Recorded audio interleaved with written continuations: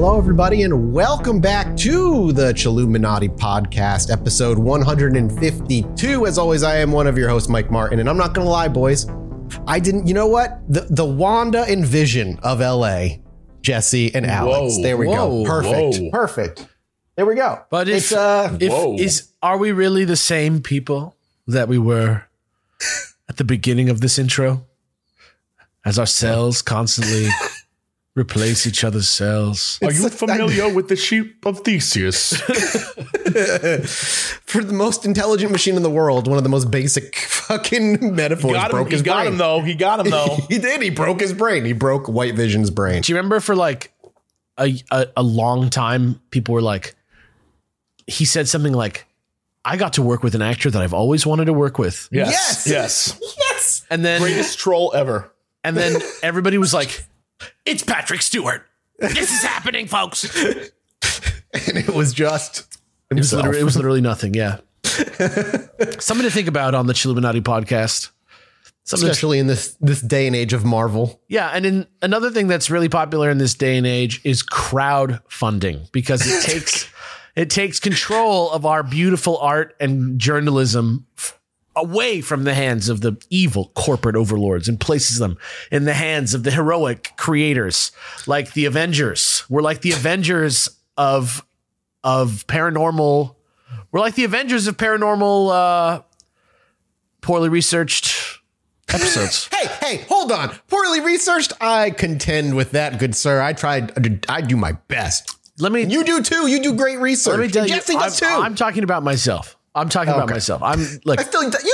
research. Don't put yourself down. I treat sources that are not good sources as great sources. My research is not fair.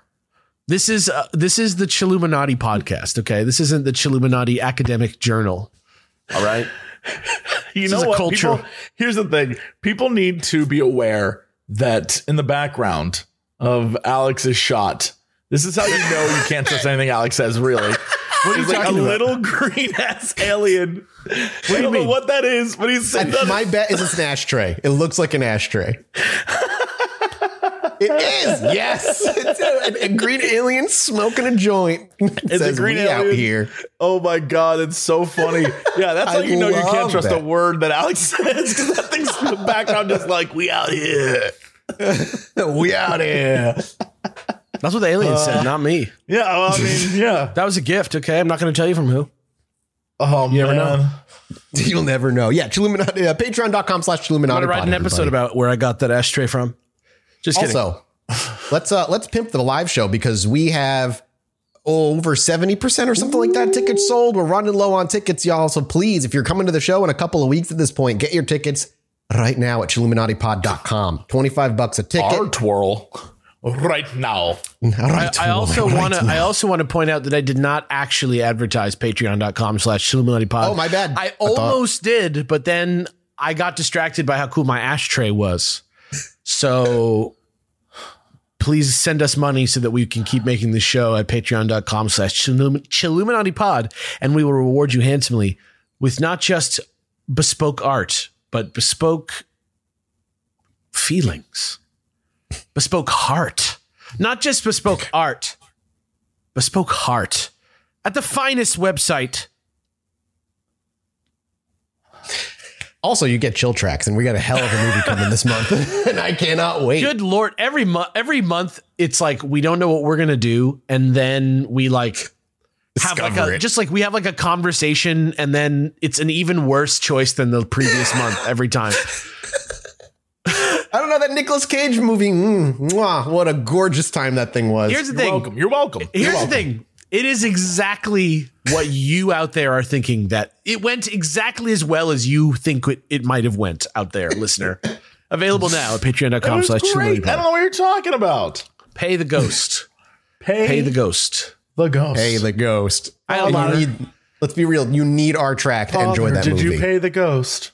It's so stupid. That's the plot. Jesse spoiled the whole movie just now. You literally He said the whole plot of the movie just now. That was it. That was all like me and going, what do you mean pay the ghost? Great.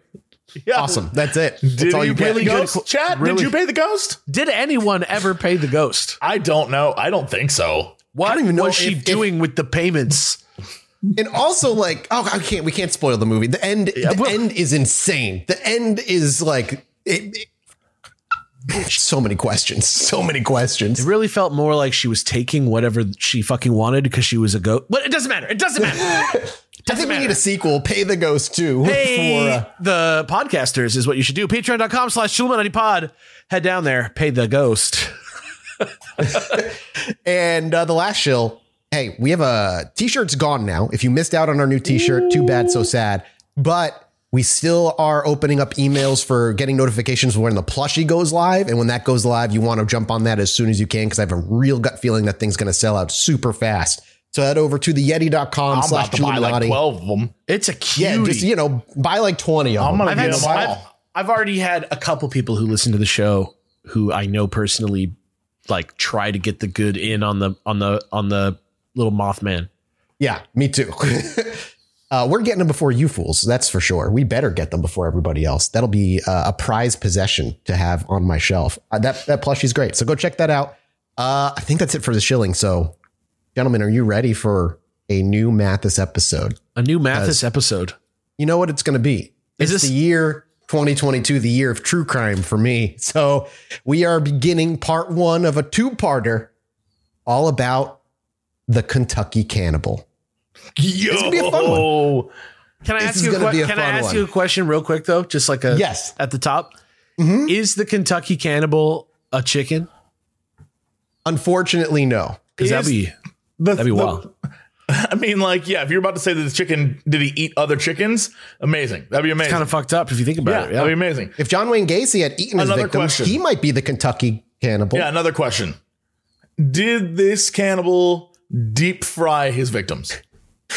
No, he also did not do that either. Okay, I got one last question. I'm ready for it. When you say this is a new Mathis episode, are you saying it's just a new Mathis episode? Or are you saying it's like a new Mathis episode, like new metal, where it's like an NU with an umlaut over it? And it's like good question. Good question. Kind of like hip hop, sort of gritty, you know what?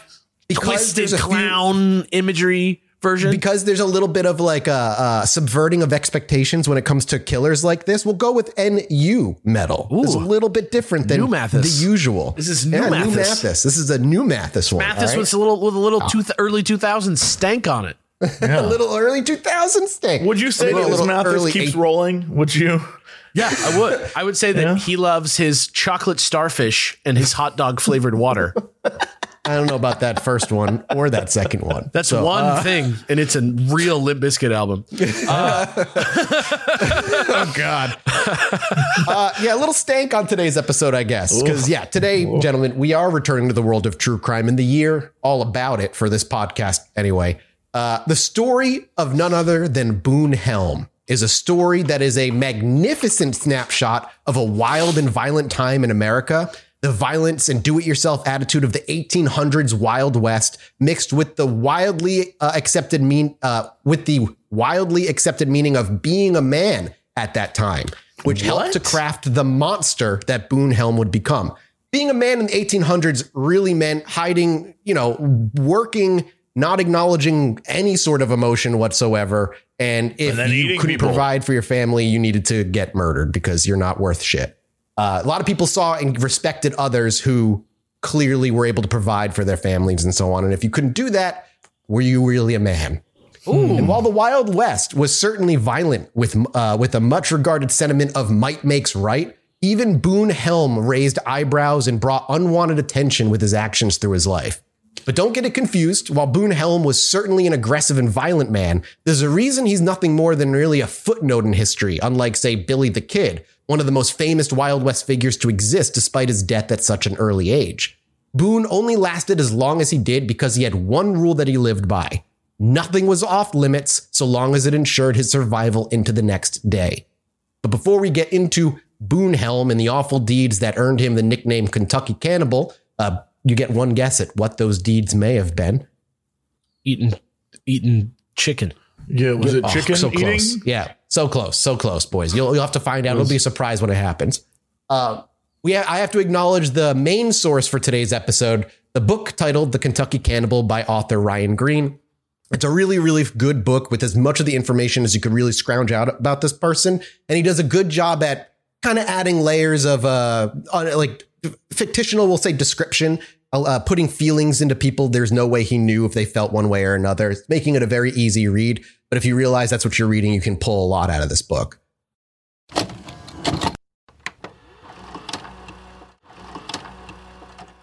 So Boone Helm was born as the 8th of what would be 11 children to his parents, Joseph Helm and Nancy Helm.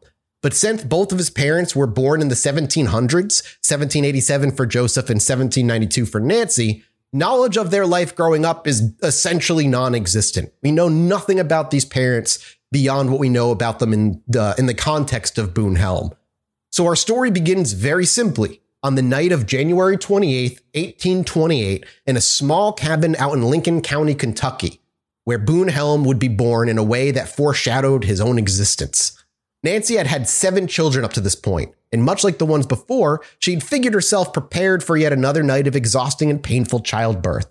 However, things took a quick turn as Joseph heard his wife screaming and wailing in the bedroom while he spent time with his 7 children, doing his best to keep them entertained and distracted from what might be the very last night on earth his wife would have. I can't help but think that you're going to say that he ate his way out of her body right now. Dude, yeah, I'm not gonna lie. The foreshadowing. I thought the same. I thought the same thing. Was it because I said foreshadowing? Yeah, well, I really meant violent and painful life. Well, yeah, but like she's screaming in the other room, and the dad's with the kids, and I was like, that baby walks out of the room by himself, and the father's like, I've been watching too many fucked up movies. Yeah, yeah, exactly. Through all the children that they had together, none quite caused this much anguish, distress, and pain in Nancy during childbirth. It took everything for Joseph not to leave his kids alone and rush in to care for her. But unlike so many parents that end up with killers for children, on all accounts, Joseph and Nancy seemed to both be good parents, and he himself wouldn't abandon his children to keep them entertained and happy, even if it meant losing his wife in the process. They were as good as parents as anyone in the 1800s could be anyway. And by the end of the long night, a healthy baby was born, the 8th to the family, and he would take the name Boone Helm, and Nancy would survive. Their father was a hard worker, one who the community always looked fondly after. He worked hard to provide for his now very large family and would drop everything to help a neighbor in need, even if he was clearly exhausted or even maybe hurt. But no matter how hard he worked, the money made was only ever just barely enough. Claims and whispers of free land out west during the rush had brought the Helm family out there initially, but too long after the initial rush had hit. When they arrived, all the land had already been taken, but there was no going back. The travel was treacherous and making it back was never a guarantee.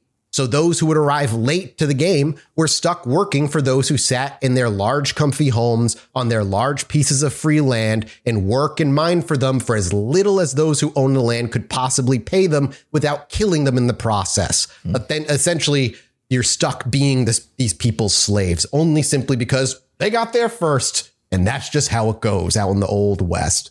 I'm sure, Jesse, I see you nodding along. This is just similar to how history, it's baby. similar to how it still goes, bro. Yeah, in a lot of ways, yeah.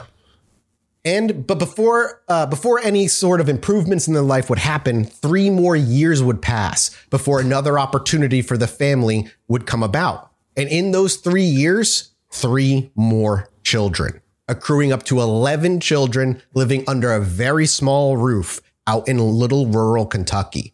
But just as things were getting desperate, word had traveled to Joseph that land was actually going up for the taking out in Missouri. And without a second thought, they all packed their belongings and followed that gold rush fever further west. Hold on. Really quickly, time out. I know that we're talking about a Kentucky cannibal, and I was going to ask this question at the beginning of this episode, but I felt like, no, there's no way he'd do this. Is it a chicken? Is this someone called a Kentucky cannibal it doesn't take place in Kentucky? You may or may not be correct. You won't find out until the end of next episode. Understood. I just want to let you know that's one of my favorite American tropes. It's like, I'm Texas Pete from North Carolina. And you're like, what? Yeah, I spent 3 years in Texas before I spent 49 out here. Yeah. Old Texas Pete. Yeah, so he's the Kentucky Cannibal from Missouri. Okay, please. Technically Missouri soda at this point. There wasn't separate states. Come on now, you should know. What a fool I've been. Even though I said Missouri. Yeah. Yeah, exactly. But this time, luckily for Joseph and the Helm family, they were among the first to arrive. Joseph got to pick land and pick the land thinking best what would serve his family not just now, but in the far future, many years ahead. And while they were certainly on the edge of civilization and often in more danger than they were back in Kentucky, they were also much closer to a small town that had just been formed. And as well as having the Santa Fe Trail run right through their backyard. So Joseph picked a place that essentially that they'd have a lot of land to work on, civilization to enjoy. And Joseph thought if any of his kids preferred city life, they'd have an easy way back east because the Santa Fe Trail was right there. Seems plush. And it was. And it was a very good move for him. The land wasn't like rocky land that they couldn't farm. They were able to soon get their land, begin working. And their land would begin to prosper with, of course, the help of all family workers back in the 1800s, all of their 11 fucking children. And Joseph and Nancy began to find true stability in their life for the very first time. And much like back in Lincoln County, they were a family that had the love and respect of this small town as they got to know them. And soon, that small town would grow and grow as traders and travelers were almost guaranteed to pass through here heading west or back east. And while their family stabilized, soon the children grew. No longer under the small, restricted life that they had back east, they now had a farm to work and land to enjoy. Boone quickly took to the work, and by the age of 10, he was 15 feet tall. I mean, while that is obviously wishful thinking, he had packed on noticeable muscle. Like the 10-year-old was ripped. And he took to the work. I don't like the idea of a ripped 10-year-old. Me either, man. It's a very uncomfortable image. Be like, hey, mister. And he just shirt just rips open because he waves at you. Just thinking of that scene where Bruce Lee is like in the hotel room and he's like flexing his back muscles and that being like a 10-year-old kid. I'm instead thinking of the that one skit from that Netflix show with like the buff boys. Big old boys. There he goes. The big old what show boys. is this? You know why it can't be you, Kyle, right? You know why it can't be you? You know why it can't be you, Kyle? He knows it can't be him. What the hell? I don't even know what you're talking about. I think You Should Leave is what it's called. I know that show. I've never watched it. There's an amazing skit about a Buff Boys pageant or something. And it's just like a bunch of kids in like muscle suits parading around on stage. And that's what I'm thinking of right now. It's like a little boy. Oh, wait, I think I have seen that skit. It's like actually. a little boy strongman competition. Boone would win. That's what I'm saying. Yeah. He would win. He'd pick up those kids and huck them. Like he would just walk. He would just throw them feet away. He'd eat them. Just he would. He might. Boone obviously quickly took to the work, and the work clearly took to him. Boone soon began to run and hang out with the teenagers of the town, who had much more experience living in the frontier and would quickly take Boone under their wing to teach him how to hunt, trap, and skin animals. Boone really wanted to learn to live like these guys did in this small town, to prove himself in many ways and get the approval of the older boys, and he absolutely loved hanging out with them. And while the other boys could be squeamish when they did catching something with their hunt or trap and it came time to skin the animal, Boone eagerly jumped at the opportunity. Not only did he thoroughly enjoy skinning his fresh catches, he would on more than one occasion begin to skin a rabbit well before killing it, only letting it die screaming and writhing in his hands as the blood bled out of it. Jesus. And all of the boys would put distance between them. All of the boys would put distance between them is like... That's probably not the worst. It's like the best way. Hemingway sentence. But he seemed to enjoy it. He was cold, stoic when he did it. He didn't have any issues whatsoever. Perhaps the first noticeable, obvious issue with good old young Boone. It became apparent to Boone's friends that as well as the uncanny urge to skin a live animal, it wasn't enough for Boone to simply be liked by his new teenage friends. Young Boone demanded respect. And when it wasn't given, he would take it. Even at this age, Boone was violent. And at the smallest hint of an insult, Boone would leap into a flurry of fists, fighting whoever dared to say whatever Boone thought disrespectful to him. Beating and pummeling the person senselessly oftentimes needing to be pulled off the boy by the others in fear that he might actually kill him. But even interfering with Boone as he was doling out his home-brewed punishment was a gamble. Sometimes beating the person who sometimes going as far as to beat the person who pulled him off as their punishment. But there's two interesting things to note in this particular personality trait with Boone. One, while Boone seemed to be driven by respect and violence to earn it, when he engaged in them, he never outwardly ever showed anger or rage. The beating was almost a matter of fact, the logical outcome to the person who disrespected him. And two, those who pulled him off weren't thrown into an immediate fistfight then and there. Boone would wait, patiently sitting by day after day until he could get the jump on the person who had pulled him off of the beating alone, when nobody was around to save him, to pull him off and beat them even worse than he was beating the person who had insulted him, wildly swinging, beating, and clobbering until he felt justice had been done to his name. Boone, in the end, truly didn't care about his bad reputation, only the respect it earned him, and the town was very much complicit in this. So he was a violent 10-year-old. He was just a very... I was about to say, like, he wasn't just buff, he was putting it to use. Yeah, he was buff and, I guess putting it to use is a good way to put it. Oof. The town loved the Boone's feats of strength and agility, though, and would often circle around to watch Boone do some tricks that he would do for the town center. What? By the time, I know, they would be like, oh, Boone's doing something fun again. And he'd like pick up heavy things and throw them. Or he would do weird agility tricks to like jumping through hoops and shit like that. He liked to show off his physical prowess. Show?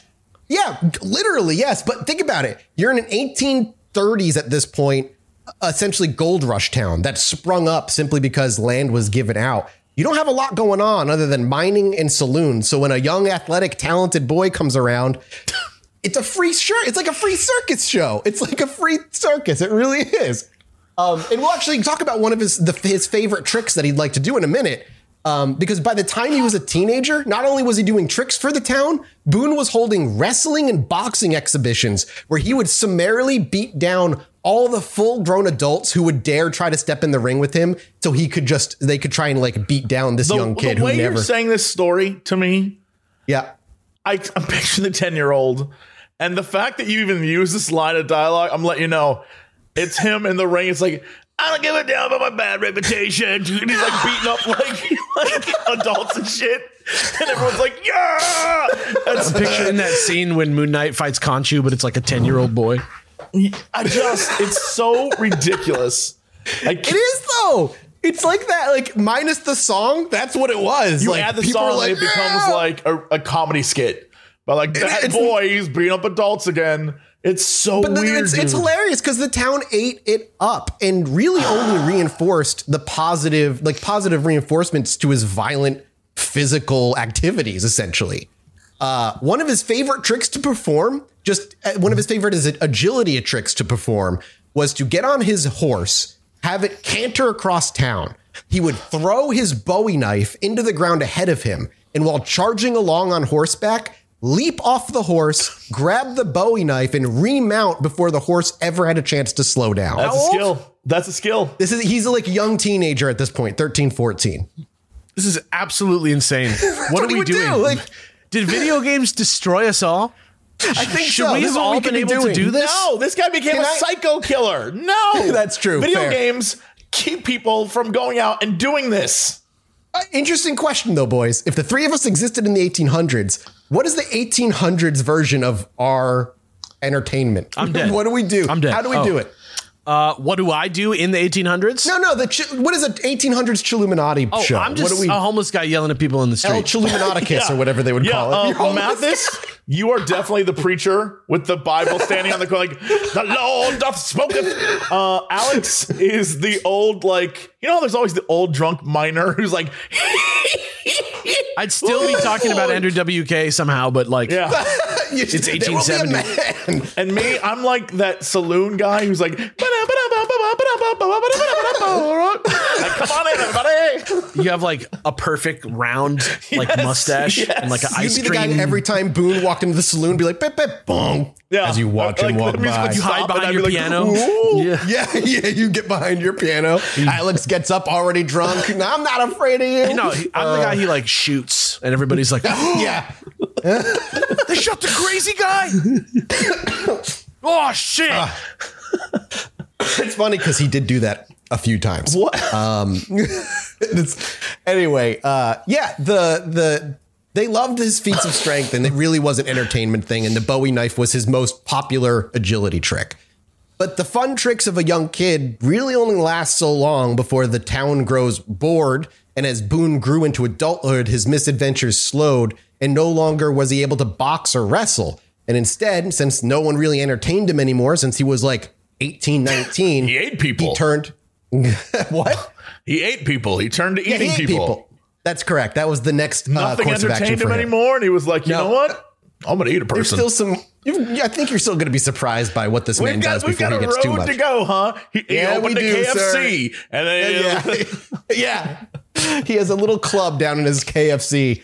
No, he would, of course, no longer able to do those things. He instead did what everybody else did in those days, and he turned to booze and bar fights as a way of still fulfilling that desire, that urge to show how strong he was to the town. Nearly every day, he would spend everything he made just on booze in the night before getting paid the next day and doing that same thing the next night over and over and over again. And of course, those bar fights would bring in the law, and the law knew Boone's face all too well.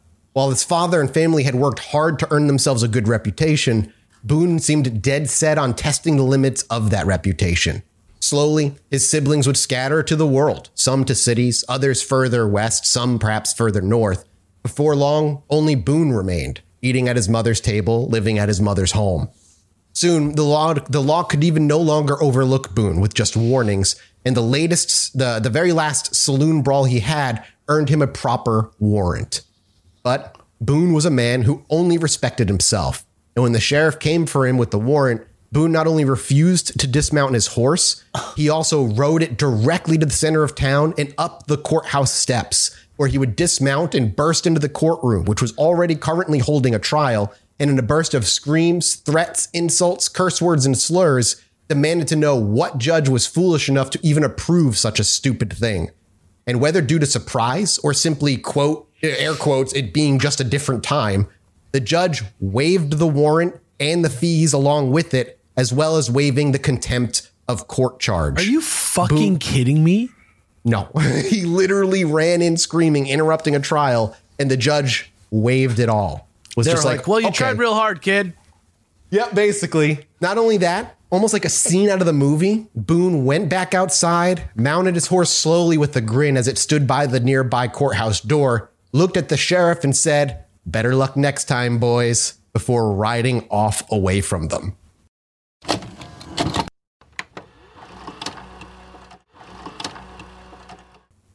It's like, dude is Buford Tannen. This dude had mind powers. He had mind control powers, and he was hiding them. He was the first mutant. This is crazy. This is impossible. I'll do my killing after breakfast. Sorry, boys. It's like 1895 or something like that. 1830, like 7-ish, 38-ish. 1837, and nobody just shot his ass. Sorry, this is more mid 1840s. But yes, correct. Still, nobody shot his ass. They could have, but he didn't. He didn't murder anybody. So he didn't do anything worth being killed over at this point. He just deserved to be thrown in prison where he should have been left. But of course, no. And again, he just with that last saying, he rode off.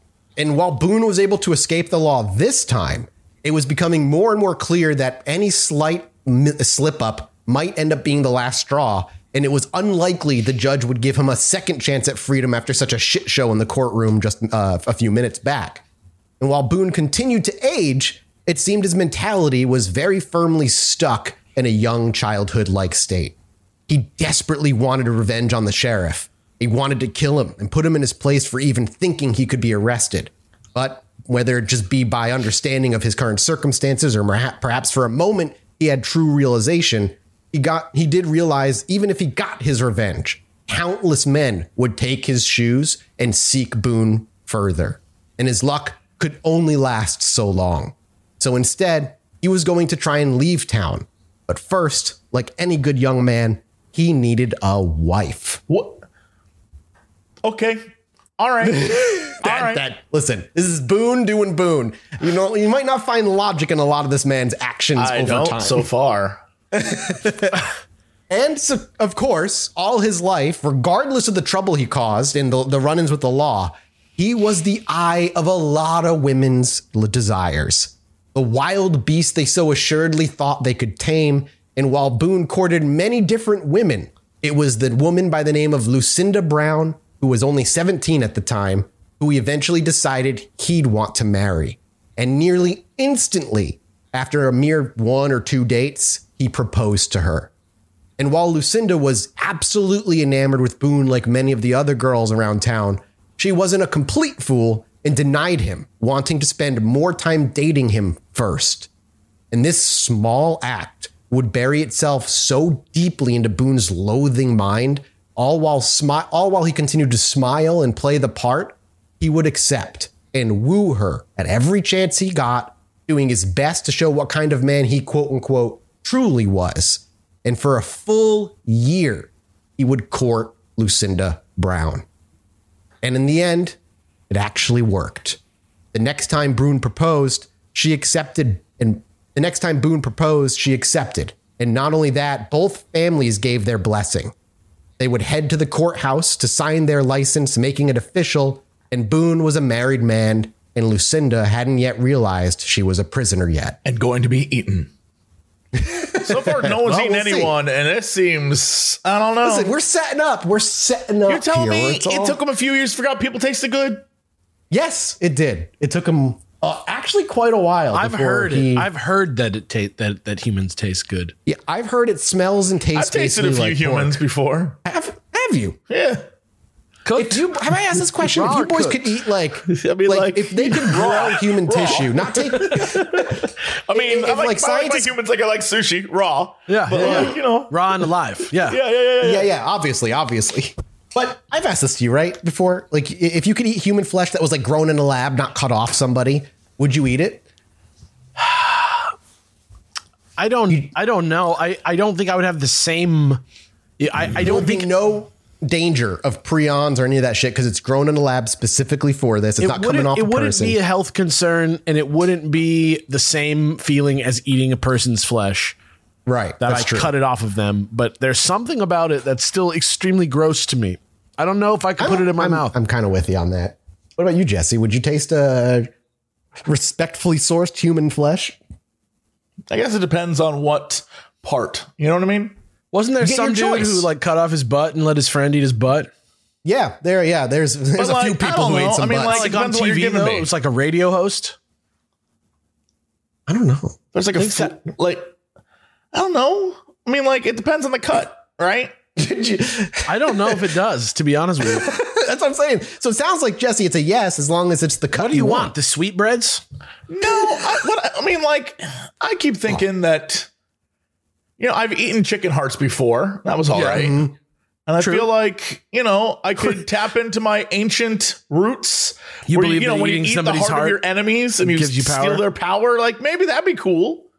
Be lit. You want to eat the heart of your enemies. Yeah, if I had an enemy and he like died somehow, but like I had his heart in my hand, I'd take a bite. I'm not gonna lie, I'd take a bite. I'd be like, yeah. I'd shout like you caught your first tuna of the season. Yeah. Yeah. You're a man that's easily swayed by a fervor. Mm-hmm. I love a good fervor. Okay. Good fervor. Yeah. Well, Boone is a man who enjoyed a fervor too, so I appreciate being warned ahead of time. Because he fell into a fervor after his wedding license was signed, because he immediately went to his wedding party. And as soon as the wedding party began, Boone seemed to treat his new wife as a mere afterthought, spending the whole party heavily lusting after alcohol instead. The two would... Yeah, you like that? I love it. I was like heavily lusting after alcohol. I'm like, got me. Silly. The two had been gifted. Luckily, the two had been. This is how you know it's a different time, boys. The two had been gifted a house from their parents, a place to put down roots and grow a true home. That's probably the cheapest gift they could give them too. That's house. True. Yeah, right. They gave him a house. That's nuts. I wish somebody would give me a house, dude. Me too. I'll move in with you. It's fine. Do you think anyone out there listening right now owns a haunted house they want to gift all three of us and we just move in there? I'm down. If you've got one, I'd do it. We could do like a reality show. I'd one year living in a haunted house. Chilluminati Chateau. Chateau Chilluminati. Yo, can I actually say though, I've had the past like month some really bizarre experiences in this house recently. It's a side tangent. I've had two very specific experiences. One has repeated a couple of times. I sent the cupcakes. Oh shit. Okay. So one, at night when I go to bed, as I lay down, not like I'm in a daze and almost falling asleep, like I'm looking at my phone, I will feel like little pressure points across my leg. And it always feels like one of my cats. And I have two of them. And I always look up and every time nothing has been there. Can I ask you a question? Yeah. Do you have restless leg syndrome? No. Now you do. Oh, okay. That's what it is. I think that's how it works. Shit. Yeah. And then the other one was one night I was resting and there was a large clatter coming from my stairwell. Like it sounded like one of the cats hit the fence and like slammed into it. I jumped out of bed. It woke me up. It was like 2 a.m.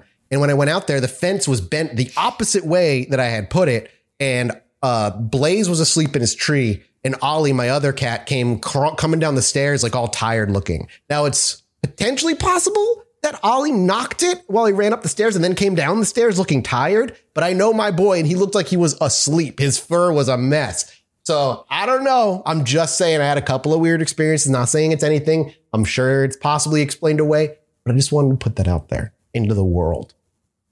Jesse, do you believe I'm haunted? No. Okay, cool. Thank you. Just had to double check. Yeah, okay. No, not in the least. Well, I mean, you got to try to document. Yeah, I don't know how to document the weird pressure feeling. I think just when you do it, just note it. Okay, I can do that. I'll put a little note on my phone the next time it happens. Okay, good call. I'll definitely do that. Anyway, so he got drunk. They got a home gifted to them. Let's move forward with that. Sounds great. I wish this happened to me. That you got drunk? I wish I was drunk and somebody was like, "I got you a house." Oh yeah, me too, dude. That would be so nice. But instead of the romantic Boone carrying Lucinda over the new home's threshold, it was Lucinda who helped stumbling Boone into the home instead. She spent the whole night caring for a drunk man, making sure he stayed on his side so he didn't choke on his own vomit to death on the first night they were wed. And come morning, she cooked her new husband eggs and toast in hopes of helping him with his now splitting hangover and headache. And now that he was married to Lucinda, it seemed that the law could no longer protect her from him, and his mask almost instantaneously fell away. His mood would swing wildly. One moment he was ecstatic about the eggs that she cooked for him that morning, and the next furious, mumbling about tricking him into losing his rights the night before. But Lucinda had no idea truly what he was talking about.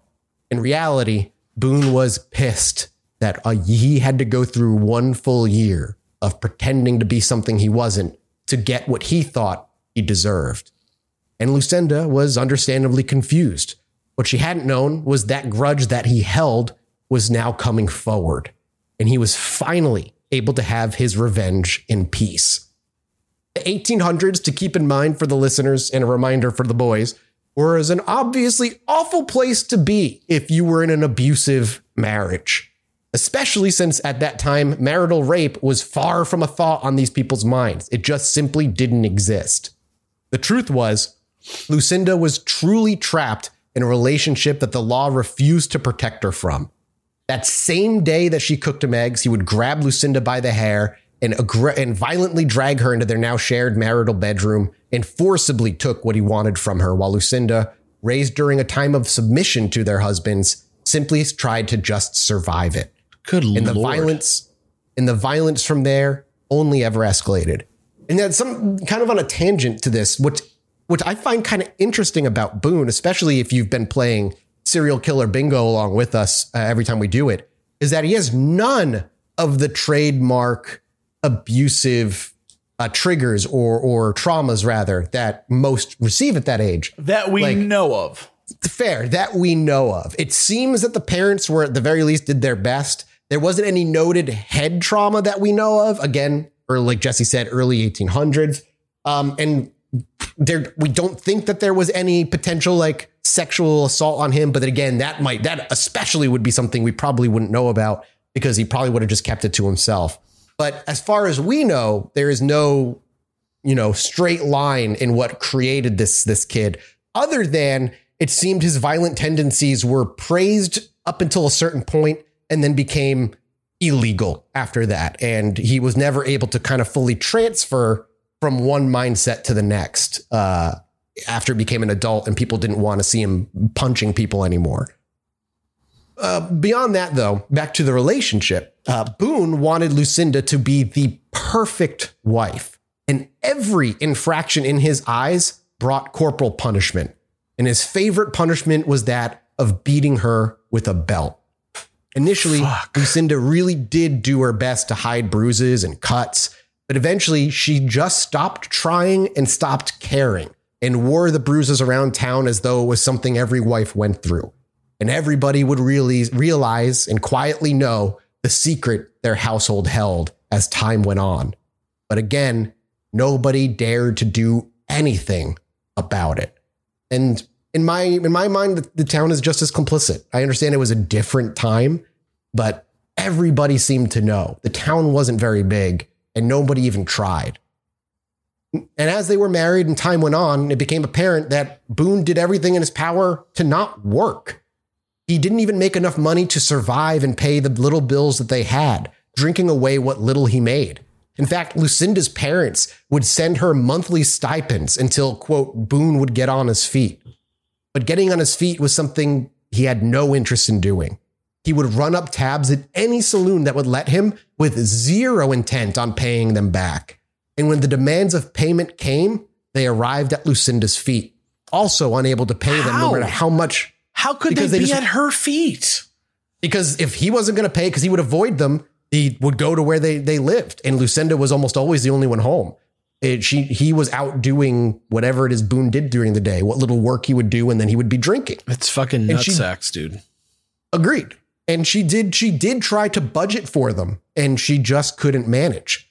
And try as she might, keeping the house perfectly clean for Boone was near impossible because of Boone. Boone loved, one of his favorite things in the world was his horse. He loved his horse almost more than anything. And he loved to bring his horse indoors and eat at the kitchen table with them every single day. He would feed his horse off of his own plate, always expecting the mess to be completely gone after he got back from doing whatever work he had. The twist only to bring the horse in again. Is the twist that she's the cannibal? I wish that she would be the deserving cannibal. I would feel fine if she ended up being the cannibal. If anything, oh God, it's awful. And so when it wasn't clean, he would beat her, even if it was his own fault. But Lucinda would eventually have a window of relief when eventually one of Boone's mining friends that he worked with had told him about a big gold vein that had been discovered out north and wanted to go out for a few months to gain what they could. Boone didn't give it a second thought. A large sum of gold would get the liquor flowing again. It will also help with the debts that he's racked up. So he immediately packed and left without saying a word to his wife. Actually, Lucinda wasn't even informed and only discovered it when Boone hadn't returned that day and had to go out asking what had happened. And up to this point, Lucinda had resigned to her fate. She didn't expect rescue, and at least she could try to enjoy peace for a few months. All while Boone went out with his friend, and his friend got very quickly frustrated with Boone because Boone did nothing. He would hang out and sit while they set up camp drinking. He would drink through the night with them as they all ate. And when it came time to actually start mining, he would do it just for a little bit before quitting and heading back out to the camp to drink some more. He put in no work and realized just how much he hated the mining life. And much like I said, Lucinda didn't expect rescue. And at least like in those few months she had were nice. But all that changed when, after about a month or so, she realized she was pregnant while he was gone. with his child, right? Of course. It was then, though, that Lucinda finally found the courage not only to file for divorce while he was nowhere nearby to retaliate or turn it down, but also reach out to both of the families for help. And the help would actually come from Boone's father, Joseph. In an attempt to undo the great shame that Boone had brought to the family name, Joseph Helm not only paid for her entire divorce proceedings, but he paid all the money he could to support Boone's now child, which meant bankrupting his entire family farm and having to move out with his wife, living somewhere else, leaving the town without ever telling Boone that they left.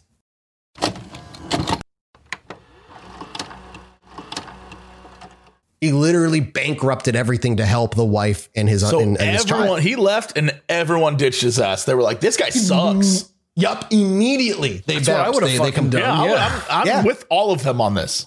And honestly, this is the 1840s, late 1840s at this point, I'm actually like super impressed and proud that Lucinda was able to do that, because so many women at that time wouldn't have even risked it. They would have just wrote it out. Think about when we talked about giggling Granny Nanny Doss, and even the time she grew up and how much. But here's the thing with all those other stories, there was something that kept them. Like, it would be the reason she would stay would be like if Boone was a multimillionaire and she's like, at least I can provide for my child. This is like, this guy is abusive and a bum. Like, no, she's like, his own family is like, yeah. Fuck him. We'll bankrupt ourselves to save the child and you from him. So, and all this happened, like you said, while Boone was off on his merry way, led by the lie of free gold, because of course they didn't find any fucking gold. And when he returned, he got to realize just how truly he was now, how truly alone he was now. He went back to his home and saw it abandoned, completely packed up and gone. And while he was mad and frustrated because he had been served the divorce proceedings, he accepted his lot in life and fate and did his best to forget about Lucinda, because in his mind, at least he could go back to the family farm and work and live there in the meanwhile. Except when he returned, the farm was gone. You know what? I love this story so far. This is great. This guy's getting everything he deserves. F this dude. F this dude. Absolutely. They had foreclosed the farm, sold it to the bank, and the bank was auctioning it off. And he would obviously not have any money to take that farm for himself. And now, without a penny in his pocket or a place to sleep, Boone began sleeping in whatever stables he could find. Now he was getting desperate. And in desperation, Boone began to write to his other family members, brothers that had left long ago, cousins that were as far as he knew they were.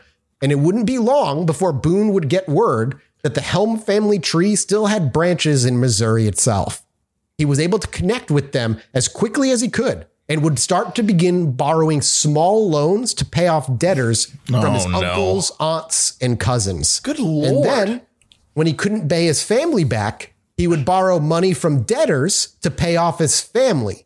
And then when he couldn't pay his debtors back, he would borrow more money from his family, and he would loop that way. He pyramid schemed himself? It's like the dumbest shit I've ever heard. It's what he did. And you just owe more and more and more and more every time, because interest would accrue and so on. And he put himself in a pit he couldn't get out of. And while the worst rumors of Boone weren't fully aware by the family themselves and just how cruel he could be, he was still known to be something of a rambunctious person and certainly not the best spouse. And before long, he would do his best to drag his cousins down alongside him, taking them out drinking as often as he possibly could. And soon, their youthful enthusiasm about the now California gold rush began to seep into his thoughts. And while he learned quickly just how much he hated being minor and going out doing the hard work, the thought of becoming instantly wealthy was very hard to ignore, especially with how much his family seemed to talk it up to him as the next thing that they wanted to do. But much like him, they only ever spent their time in the local saloon, drinking and enjoying life, perhaps not as much as Boone once did, but really had no true intents at going out to the California gold rush. And on the flip side, the town itself had obviously lost all respect for Boone. Now that he was back home after the mining incident and his family was gone, the sheriff was back up his ass day and night. and the women in the town had lost all luster for a man they now knew as a wife beater. No longer could he engage in the violent delights he once enjoyed nightly, but the eyes that watched him were as hostile as he was. Before long, the thought of running out to California with family was no longer a thought, but his actual true one goal. Besides, Boone was certain that life out there would be better than sleeping in a stable.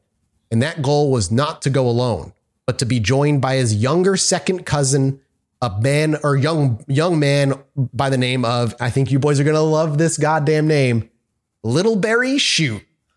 What's that second word you said? Littleberry what? His younger cousin by the name of Littleberry Shoot. Shoot? Yeah, like bang bang. Shoot. SHOOT? I'll be your Littleberry. Correct. Yeah. Littleberry Shoot. Littleberry Shoot.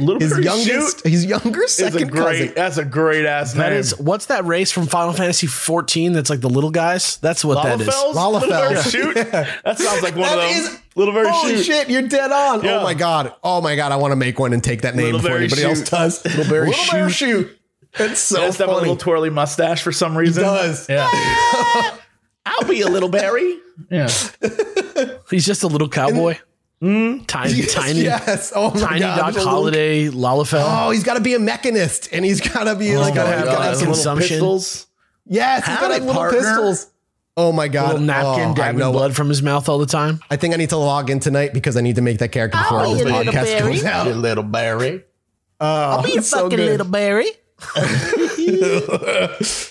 Littleberry loved, or should I say loved, he very much enjoyed Boone's company because Boone was wild company and he was good drinking companionship.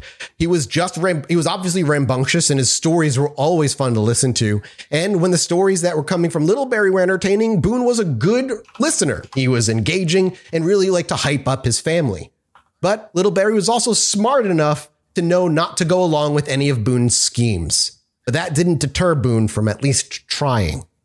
After a long night of drinking with Boone spent the night bombarding Littleberry with promises of riches and just needing Littleberry to just say yes, just come on this one trip, how the two of them could make something of themselves, be rich, establish themselves, and find true happiness and stability. Littleberry, however, continued to say no and deny his request. Littleberry had a head on him. Littleberry was smart. You can tell by his name that he's going to get ahead in life. But his sureness of his answers seemed to slip little by little the more drink Boone offered him. Littleberry!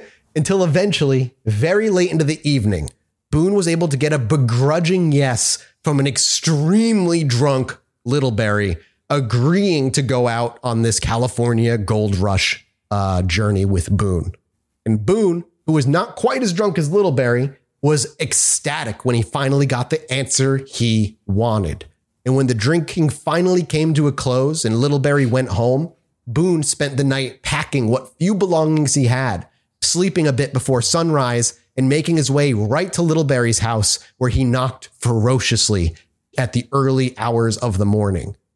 Littleberry opened the door, and obviously groggy and still either inebriated or extremely violently hungover, he simply let Boone inside. And Boone's joy very quickly melted away when he realized that Littleberry had done no packing whatsoever. And not only did it seem like he was not going to go on the journey, it seemed he was more settled in than he had expected Littleberry to be. Just the night before, he had agreed to Boone that he would go, and his word should have been his bond. When he brought this up to Littleberry, Littleberry struggled to say yes, saying that he was still thinking about it and it would take a long while before he'd be ready to go, if he'd be ready to go at all. It was a long journey to go on, and he had a life here and a house here. Doing his best to gently sidestep a potential fist fight with a man who reveled in them, he did his best to be diplomatic. But perhaps for the first time in his life, Boone's rage grew beyond that he could control. The ice-cold look that he'd trained himself so well to maintain had dissipated, and before Boone, he saw a liar and a man who couldn't stand by his own word. Damn. What kind of man does that make him, if one at all? Damn. And for the first time in his life, at least according to Boone, Boone blacked out. And when he came to, Little Barry Shute was only inches away from him. And when Boone looked down, he saw his hand covered in a warm red blood and his Bowie knife buried to the hilt. Little Barry. Yeah, he killed Little Barry. Little Barry should have shot, is what he should have done. Oh my God. He didn't think it was going to happen. And his Bowie knife he had buried to the hilt in Little Barry's chest. God Before damn. anything else could be said, Little Barry slumped to the ground, the knife sliding out as easily as it had likely slid in. Jeez. And his cousin died right by his feet. Little Barry. He killed Little That Barry. sucks, dude. Bro. Around Boone was evidence of some sort of struggle. It was clear he didn't catch Little Barry entirely by surprise, with blood smears here and there and other things knocked over. But in the end, Little Barry had nothing to defend himself with, as he wasn't expecting his own family to kill him. This would be Boone's very first kill, all in a rage over a broken word that was made drunkenly. And Boone knew it would only be a day or more before this body would be found. And luckily, he had already packed up his belongings and his horse was ready to go.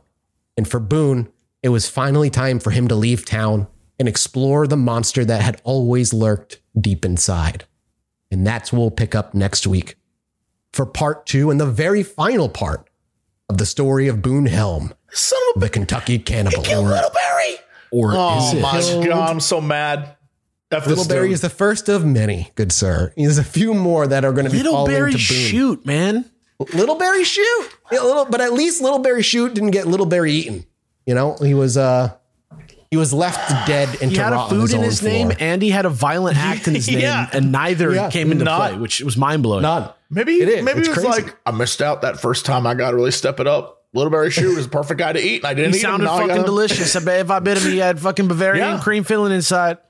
Oh, it was going to be I delicious. think you guys are going to love the next episode because the stories are just as insane as the ones that happen here and only get worse. And his end is fitting for one of a Wild West justice. I hope the whole a piece of dynamite blows up and then the whole front of a building falls off and he's standing right where the window is. So the building falls through and he's standing there at the end. And guys, speaking of places that are from the Old West, come see us in Austin, Texas on May 26th. We will be there, and you can be there too if you go to Chilluminatipod.com. Is that right? That is bingo correcto. Yeah, bingo correcto. Just remember that phrase, Chilluminati Pod. Try it out on Patreon. Try it out on any podcast app. Try it right here. Just say it out loud. It gives words to power. You know what I'm saying? Let's all do some spells. If you type it into Google, you'll get this like weird fan web page where they highlight every like entertainment cliche type thing we've done, which was fascinating. Remember that thing I sent you, Alex? Yeah, that was actually quite upsetting. Like it was like a little bit too good. It was very, very, very good. Somebody was listening to the episodes many times, very clearly. But that's it for us, guys. We'll be back next week, the conclusion of the Kentucky Cannibal. Thank you so much for listening. We are off to record a mini-sode for patreon.com/ChilluminatiPod, as we do every week. We record, except for last week, because it was a mini-sode compilation. Oh, that's right. I'm 36 now, boys. I'm in my late 30s. Ooh. I had my birthday. Sunset. I'm on my way. The sunset has begun. I'm on this. It's all it's a uphill sunset from of here. my I'll life. let you know. You think society has told you it's downhill, my man? I'm letting you know. You're about to have the best years of your life. You're about to be at the full I don't care stage of life where you're like, yes, yeah, baby, I'm in. Let's go. Let's do whatever. Yeah. I'm down. All right, that's it for us. We're off to do a mini, so thank you guys so much for your support. We love you, and we'll see you next week. Bye. Goodbye. Anyway, me and my wife were sitting outside indulging on our porch one night, enjoying ourselves. I needed to go to the bathroom, so I stepped back inside, and after a few moments, I hear my wife go, "Holy shit, get out here." So I quickly dash back outside, and she's looking up at the sky in awe. I look up too, and there's a perfect line of dozen lights traveling across the sky.